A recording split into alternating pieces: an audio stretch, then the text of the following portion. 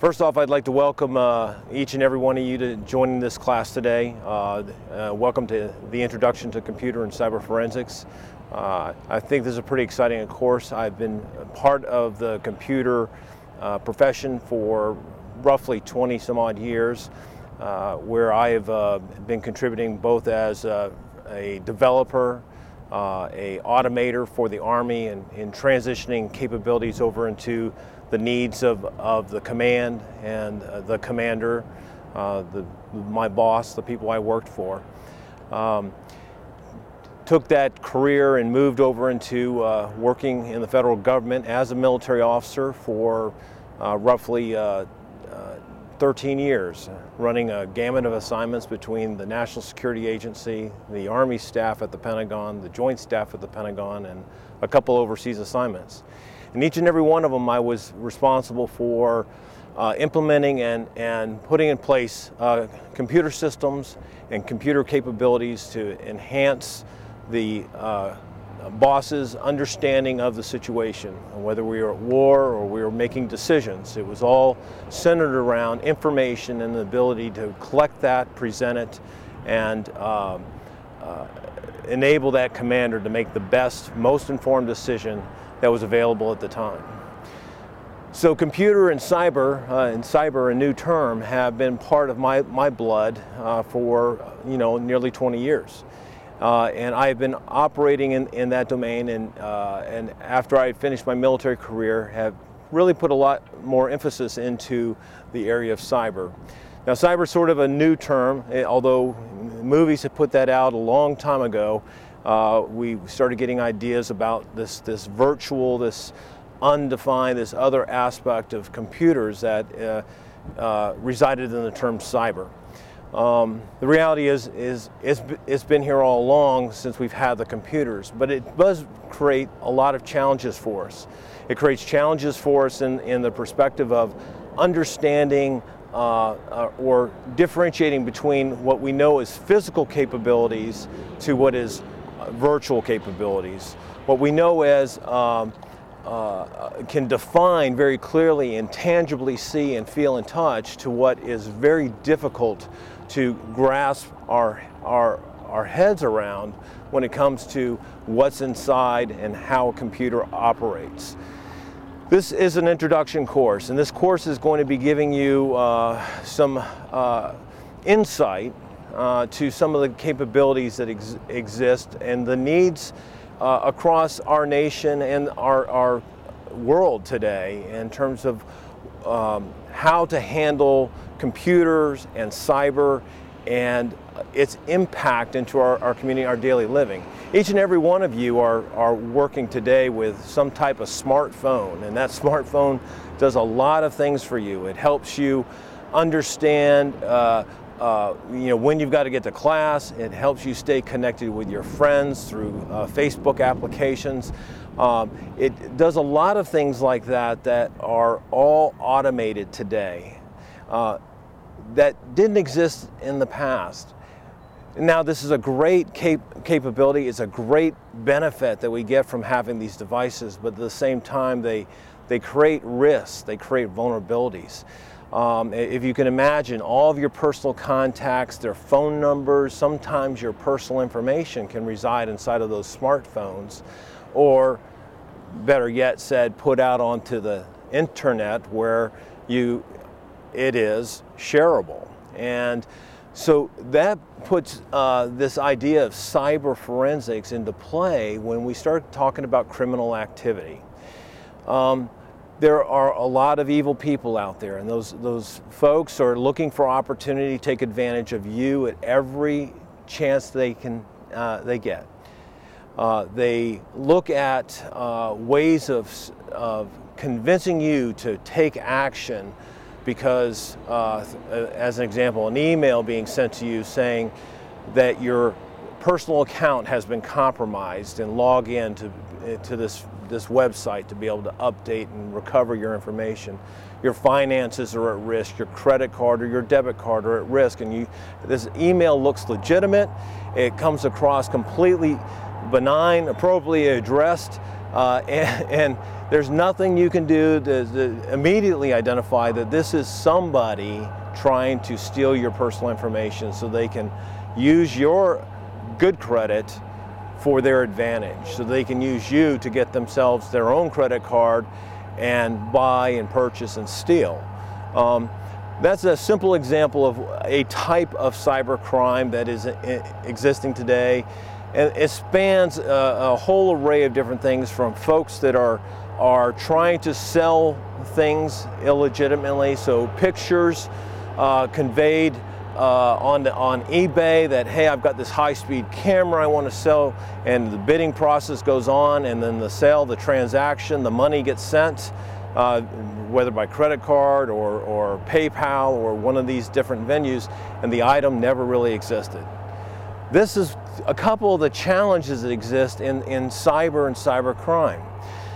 I want to take a couple minutes and share with you a few of the career opportunities. This session today is really just a brief introduction into the computer and cyber forensics career field, and we are going to spend the next 8 weeks working through several elements of what's involved in computer and cyber forensics.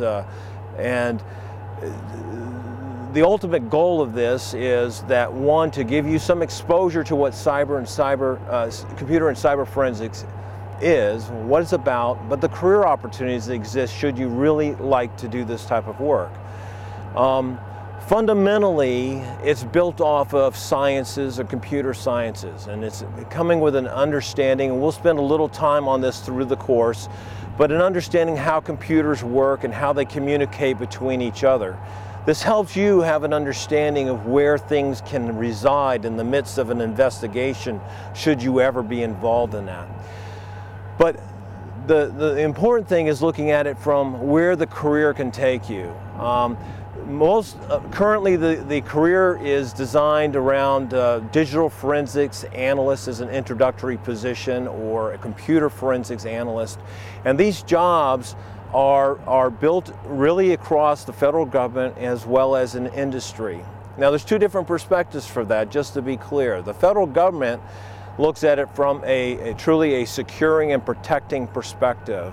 For a prosecuting perspective, those government agencies that are looking into cyber and computer forensics have the need to be able to collect, process, and take that information, that intelligence, that evidence, and be able to bring it forth either as a defense or a prosecution towards an individual. And they do that from the perspective of, one, creating a safe place for the rest of us to operate in accordance with what was intended with the United States Constitution.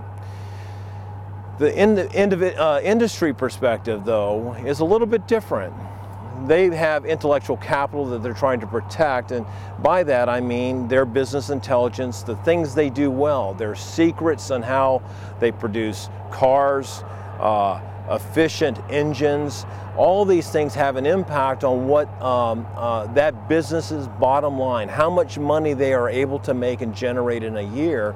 It's by the safeguarding of those company secrets. So their interest is thought from the perspective of how much money can they make and then or lose, and they look at it more from an insured perspective, vice a protective perspective. The government is looking protective. The industry base is looking at it from their fiscal revenue generation, and as well as their ability to save that money by insuring it or otherwise. So protection versus insurance. But the career path then is, opportunity-wise, every business is going to need somebody that can help get in and really reverse engineer where an incident might occur within their corporation or within the federal government agency. They need somebody to be able to basically get into the computer, identify all the different threads and threats and the opportunities that somebody has taken, where they can hide information, knowing that information can hide inside of digital graphics, knowing that information can be stored and encrypted and not even be viewed from what would be normally looking for Word documents or PowerPoint files. They could be completely masked by an encryption scheme or retitled just simply as another very simple means of trying to mask where criminal activity is taking place. The role of the digital forensics expert is increasing. It's in great demand. We just had a new cyber command established in the United States, and it's standing up and starting to move to a point of being able to establish means of protecting its citizens across the nation, but through the computer and the networks that everything is connected to. The career path are still being defined. Some of those career paths are designed around seeking certifications for basically conducting evaluations and assessments, and they are designed to help people to be able to stand up with credentials, sort of a badge that says, I am able to do this legitimately, I have experience in ethical hacking, and these things are all being tied into what the ultimate cyber computer professional will be in the future. I see in the next 10 years a rich opportunities for those that decide to pursue digital forensics, computer forensics, cyber forensics as a career path.